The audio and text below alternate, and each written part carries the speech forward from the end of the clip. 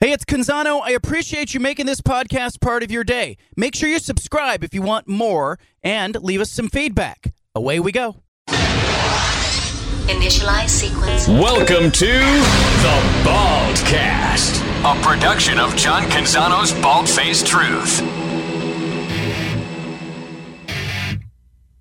Back to The Bald-Faced Truth with John Canzano. Peter Sampson is up next with The Pulse from 6 to 7 on 750 The Game. All right, we every year we sort of develop, a relationship with a certain media market. And what I mean by that is, like, for example, we've got Justin Herbert playing for the Chargers. And so, sometimes we'll bring on the beat reporter who covers the Chargers because there's a lot of Duck fans who care about that. Our next guest, Zach Klein, works as the sports director at WSB-TV in Atlanta. It's the ABC affiliate. Now, he can talk about a whole bunch of things. Among them, he can talk about the Atlanta Falcons. Marcus Mariota getting his first regular season game with the Atlanta Falcons over the weekend. 27-26 loss to the New Orleans Saints. We're going to talk to him about that. He can also talk about Georgia football. Georgia blasted Oregon in the opening week of the college football season. Zach Klein was at Georgia media availability today. I'll ask him about Kirby Smart and Georgia a week later. How is Georgia feeling about that game against Oregon? But he can also talk about the AP Top 25 poll. He's a voter, and he is one of 4 voters in the Eastern Time Zone who voted for Oregon State this week. Zach Klein joining us now. How are you, man? Corvallis loves you. The Oregon State fans love you because you put them on their ballot. Well, it's your world, brother. I'm just living in it, man. So, listen, I appreciate the time. Thanks for having me on. I'm a big fan. You guys crush it out there on the West. So happy to represent the East Coast and show the Ducks some love, man. They deserve it. But to your point, I think Georgia's going to be doing this to almost every team they face this year. So, I mean, to drop Oregon completely out of the polls based on a week 1 game, it just wasn't going to happen. Let me ask you, how the poll voting works. Give us an idea, because most of our listeners have never had this. When do you have to have your ballot in? How do you sort of formulate what you do? So I am honored to do both the Associated Press Top 25 voting for college football and college hoops. And I always tell everybody, they think just because we're the official TV station of the Georgia Bulldogs that I vote for Georgia every week. I went to Kansas. I'm a Jayhawk, right? So I always kid people that, I vote KU number 1 in football, and everybody kind of like, yeah. Well, we did win last week against West Virginia, so maybe we'll crack the poll next week. But as for it goes for voting, throughout the year, listen, man, I mean, the preseason polls are a joke. I'm not a big fan of that. If you had it my way, bro, I'd have them pick it up like week 5, week 6 of the regular season and then see where everybody stands. You get a really good idea of what the teams are panning out to be. But our vote's got to be in by 11 a.m. Eastern time on Sunday. Okay. Where the vote comes out at 2 o'clock Eastern on Sunday. So what I do is, I take my ballot from the week before, I insert it, and I look at who won for the week, who lost for the week, who was playing on the road, who knocked off top 25 competition, head-to-head competition. Can I watch every single game in the top 25 and cover Georgia and the Falcons and the Braves and everybody else? No.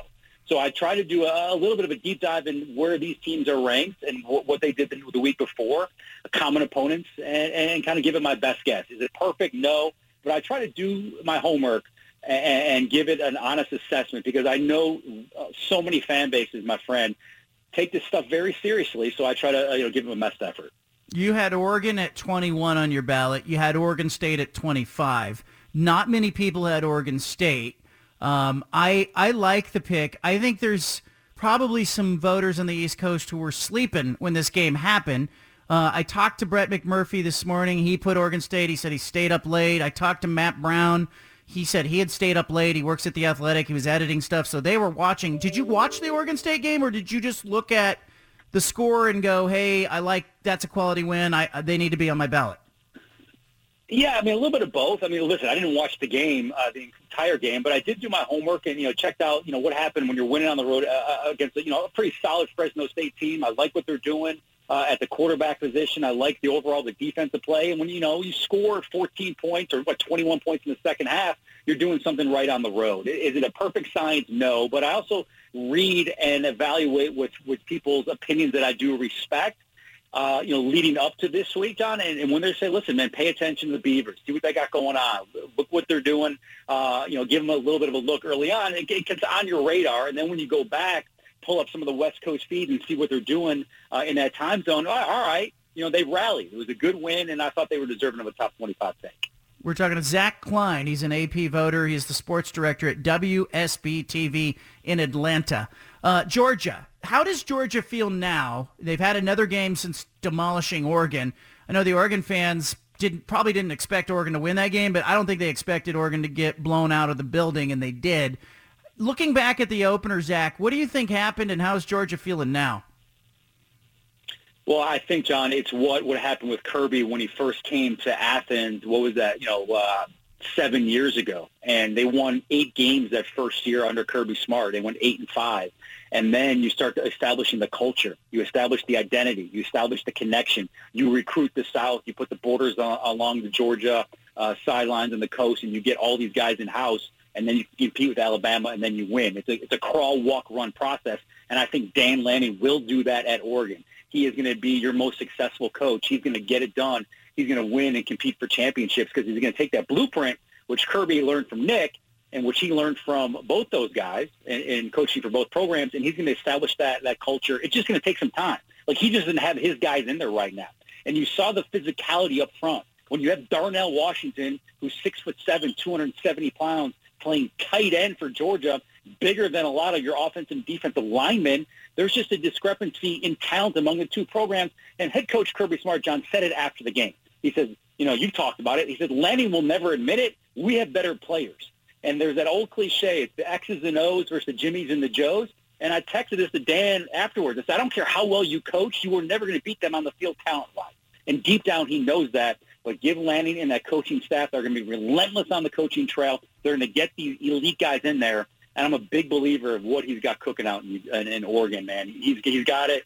He's got everything you want to have a successful program. Just give him a little bit of time. He's going to turn things around. Georgia coming off the national championship, losing all those guys to the NFL. I was surprised that they looked like a Week 7 team. The offense was just humming.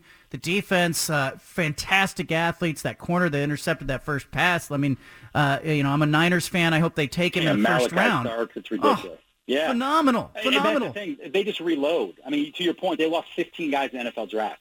They had 3 linebackers going to the top 100, the number 1 overall pick, in Trayvon Walker. But they've got these guys. I was, talking to Smile Munden today. Okay, Smile Munden. He last year when they won a national championship, he played the majority of the year on special teams. He was a 5-star kid coming out of high school. 5-star, one of the number 1 linebackers in the country, and he was on special teams last year. Because he had all that talent in front of him, but that's what they do in 2022. They just reload with elite guys, and the depth is enormous. When you have 5-star guys that were the number 1 rated at their position playing special teams and not sniffing the field, it shows you how good they are, and that's what Kirby's doing. The depth, John, is where he has the advantage, and that there's just such a discrepancy between what they're doing and what everybody else is. It's a joke. It's really unfair. The size, the speed, the athleticism, they're going to roll through the season. And even if they get tripped up in the SEC championship game, it's going to be just like it was a year ago, John. They'll make it the Final Four based on their resume and their overall talent. Stetson Bennett will be in the Heisman hunt. You got offensive linemen that are going to be in the league. You got 3 or 4 tight ends. I was talking to one NFL scout yesterday. There's more talent in Georgia's tight end room than NFL teams have as a whole. So it's just scary what Kirby's doing in Athens. Zach Klein, ABC affiliate WSB Television in Atlanta. He's an AP voter as well. He's with us. Marcus Mariota, let's pivot to the Falcons. A lot of people in our region want to see him stick, have success, not just be a stopgap. Did he look like a stopgap in week 1? For 3 quarters he did, John. He did. He was 20 of 33 overall, 215. He ran for a touchdown. He had more rushing yards, nearly double the amount of Alvin Kamara, the running back for the New Orleans Saints. But he had costly errors, which lose confidence in your head coach and Arthur Smith. He was a 3rd and 5, second half. He gets the first down. But he kept on running instead of sliding. He fumbled, turned the ball over in the red zone. Can't do that. The Falcons then have the ball, 30 seconds to go in the game, 3rd and 1, and he bobbles the snap. Now, he was able to jump on it, but it's fourth down. The Falcons are forced to punt. They give Jameis Winston another crack, and they win it, 19 seconds ago on a lengthy field goal. So when you have those mistakes, those costly turnovers, the unforced errors at the line of scrimmage, you're not having any favors with your head coach and that coaching staff. When you have your third-round pick in the the rookie in Desmond Ridder waiting in the wings, and eventually they're going to have to see what they have in him. He played tremendous for 3 quarters, my friend. He was great, moving the Falcons down the field, getting the position, rolling out, rushing. He was very accurate with his passes, but at the end of the day, man, you cannot turn the ball over in the red zone, and you got to convert late in the stretch, and he just didn't do that. So he's got another tough test coming up against the LA Rams on the road, and they go to Seattle. And listen, if you're an 0-3 team coming back home early October with the Cleveland Browns and you drop that game, now you're 0-4, there's going to be people who want to see what they have with Ridder. But hopefully Marcus can turn things around and hurry. Yeah, and look, I don't think anybody's rooting against Ridder, but I think we all would like to see Marcus get a fair shake. You think it's about a 3 or 4 week thing before there's a serious question? I think it's how he plays, right? I mean, the Falcons aren't expected to do great things this year, but they're expected to make strides. People have been asking Arthur Smith, the head coach, how long will it take? How many games does he need to see from Desmond Ridder where you have a fair assessment? He's like, I want to give a fair assessment to Marcus. I want to see what he can do out there. I think he deserves a fair chance. And listen, I was in New York when they played the Jets, that final preseason game, or the most meaningful preseason game, and he was fantastic in that, through some tight windows, very accurate with his pass. Arthur loves the fact that he's mobile. He's going to give him a shot. But if he still makes these mental mistakes, these mental errors, and you compound them with the physical errors of turning the ball over, he's going to have a short leash with him. But he's going to give him the benefit of the doubt and see what he can as QB1. How did the Alabama near loss go over in, Bulldogs country? They don't care. I think at the end of the day, they know if they do what they need to do, John, like I said earlier, they're going to be in the SEC championship game. I mean, their schedule for the regular season, for the most part, is soft. They got Kentucky, they have Auburn, and Tennessee they got to deal with. Other than that, it's a cakewalk. So if it's the blueprint was like they had last year, get to the championship game, win or lose, you're playing for the Final Four, I think they're fine with that. I mean, it's really what the bottom line. They're not concerned about anybody else. And he mentioned visiting with Kirby Smart and the guys today, and he was pretty honest. He's like, listen, there's not much tape we can really do to evaluate our last performance against Samford, because it was against Samford, an FCS opponent. They're worried about themselves and getting better, and Kirby's not focused at all about Alabama, barely sneaking one out in Austin. Zach Klein, before you go, tell our listeners one thing they don't understand about your job. What do people not know about the sports director at a TV station and what goes into your job? Everybody thinks that I hate their team, really what it comes down to. And I tell people I root for everybody we cover, whether it's Georgia Tech, the Braves, the Falcons, because it's good for business, right? I mean, if everybody's watching ABC TV for the local coverage, I think it's great for everybody here. So, I'm blessed to be at the number one ABC affiliate in the country. I think it's fantastic that we get to go to these guys and talk to them in person and develop relationships. But it's also hard when you see your friends, fail on a weekend, like we saw with the Braves and Kenley Jansen giving up 2 home runs, the bullet saved last night, and then obviously seeing what the Falcons and Marcus did yesterday, blowing 16-point lead in the fourth quarter. So you root for them, you root for good stories, but at the end of the day, man, you got to bring it. You have to have results, and it's tough to see good friends lose jobs. At the end of the day, they're trying their best to win, and it's tough to report the truth sometimes. But at the end of the day, you got to give it to your audience and you be honest with them. Love to have you back on later the year, talk more Mariota. Zach Klein, I appreciate you, man. Thanks for what you do. Drinks on me when you get to the A, man. Much love. Good work. There it is. From Atlanta, Zach Klein. You thought we were done with Atlanta. Oh, no. Marcus Mariota's out in Atlanta, and Zach Klein's got a ballot. He put both Oregon and Oregon State in his top 25. That guy ought to run for office out here. He'd get votes. Leave it here. Our big splash coming up. Washington State coach Jake Dickert, top of the hour. Back to the Bald-Faced Truth with John Canzano on 750 The Game.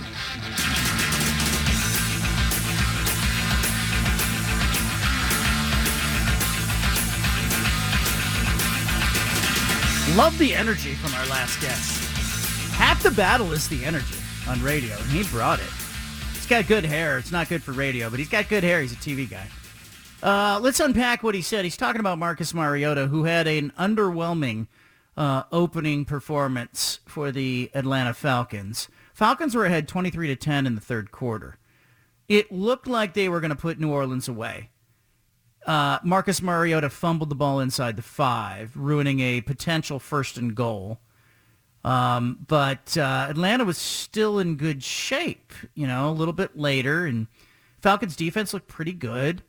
But Mariota, I thought, very underwhelming in his performance. I think he needs a big bounce back, and it is a tall order against a Rams team that I think is going to be itching to prove that it belongs. What you guys think of Mariota in the opening week? Yeah, it was such a good start, too, that he thought, well, maybe this is going to be a really good situation for him. And then it kind of just collapsed, right? And, the Falcons have been known to lose leads like this, but it's never good to have it, when you're a guy that's trying to compete and stay in the NFL as a starting quarterback. So I thought, I'm with you, a little underwhelming, but he did show some good things. I just think that the Falcons team in general just isn't very good and isn't going to put up a lot of help for him. So seems like a tough spot for him. Yeah, it does seem like a tough spot for him. I just, I don't even know if I like his weapons that much. He has Kyle Pitts and, Drake London, who's a rookie wide receiver, but Drake London's probably their best receiver, and he's a rookie. Cordarrelle Patterson's a nice player, but other than that, it's super dry in the Falcons offense. So I'm not sure he's put in the best position to succeed. They should have beaten the Saints yesterday, but when I was watching that game, I kind of thought it was two underwhelming teams. I looked at Pitts in this game, and I thought he would have a huge game. He didn't. But I think what the Falcons are going to run into, because they are shorthanded at the receiving position, I don't love their receivers. I think the Falcons are going to run into teams saying, we're not going to let Kyle Pitts beat us. And that needs help. He had 2 catches for 19 yards, 7 targets, couldn't get him the ball.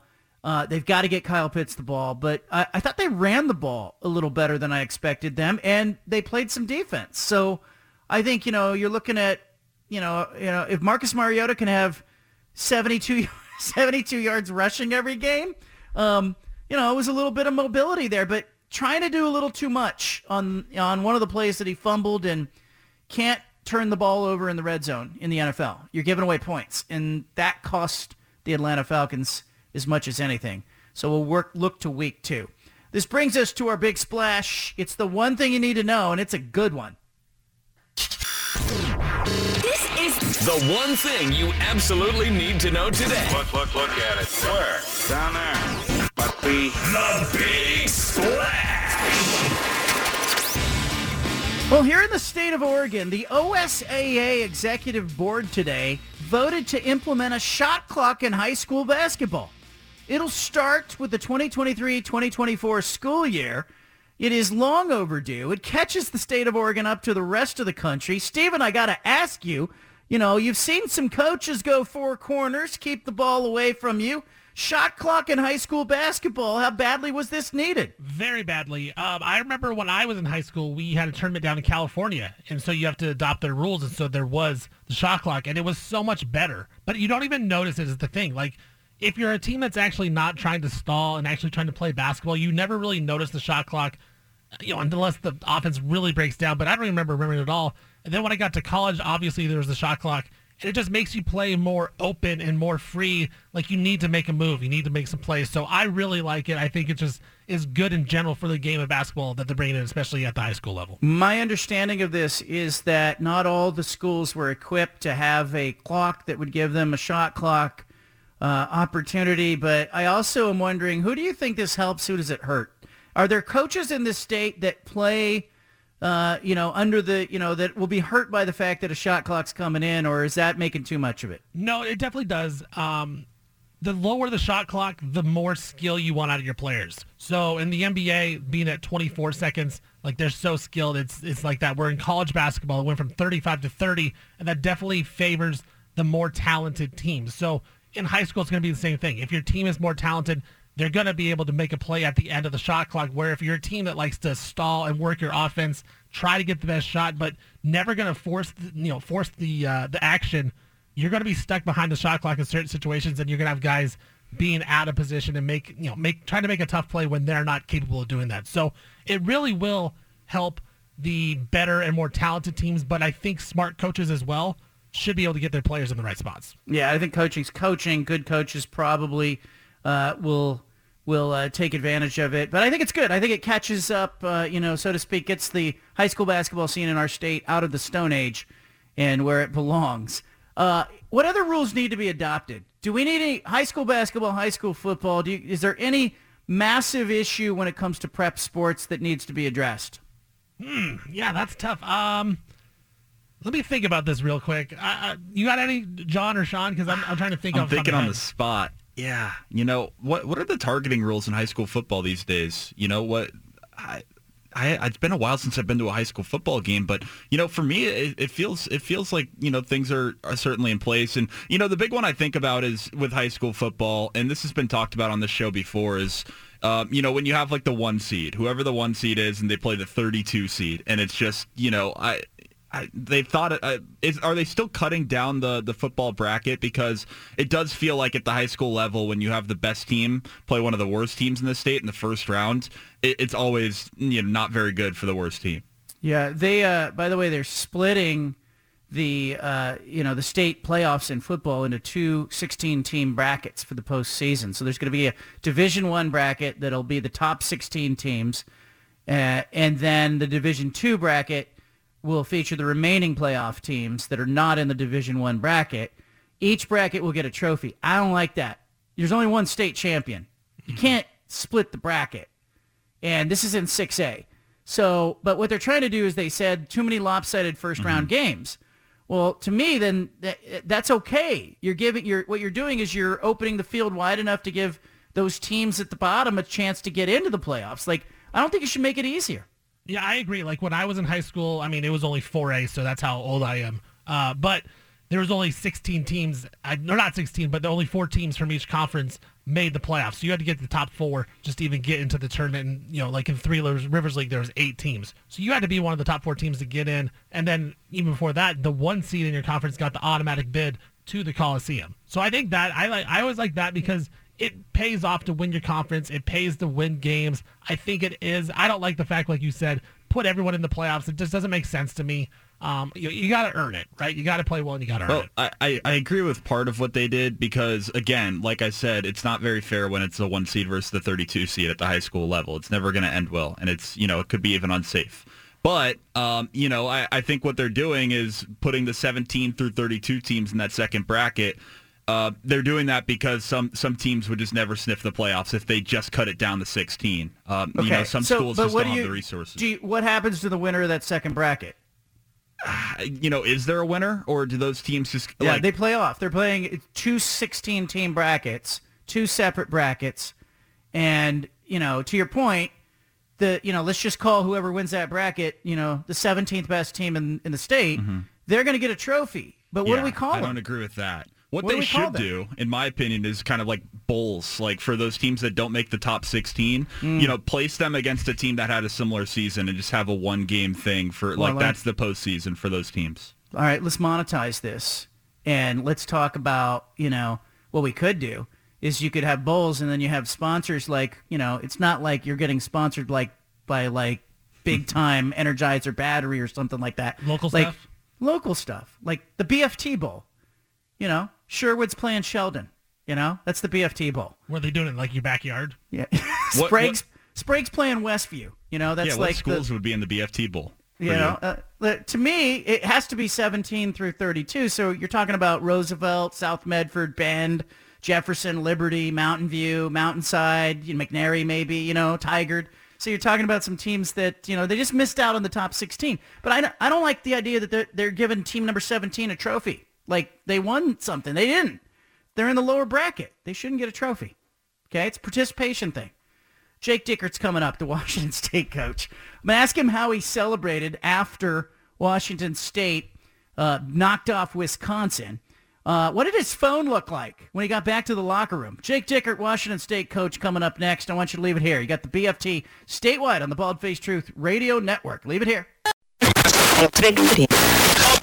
We interrupt this broadcast with a special announcement from the Bald Faced Truth. Hey, sorry to interrupt the Network. podcast, but if you want to listen to more of the Bald Faced Truth Radio Show, including more of this segment that you're listening to, make sure you subscribe on SoundCloud and iTunes to the Bald Faced Truth Radio Show. Thanks for listening.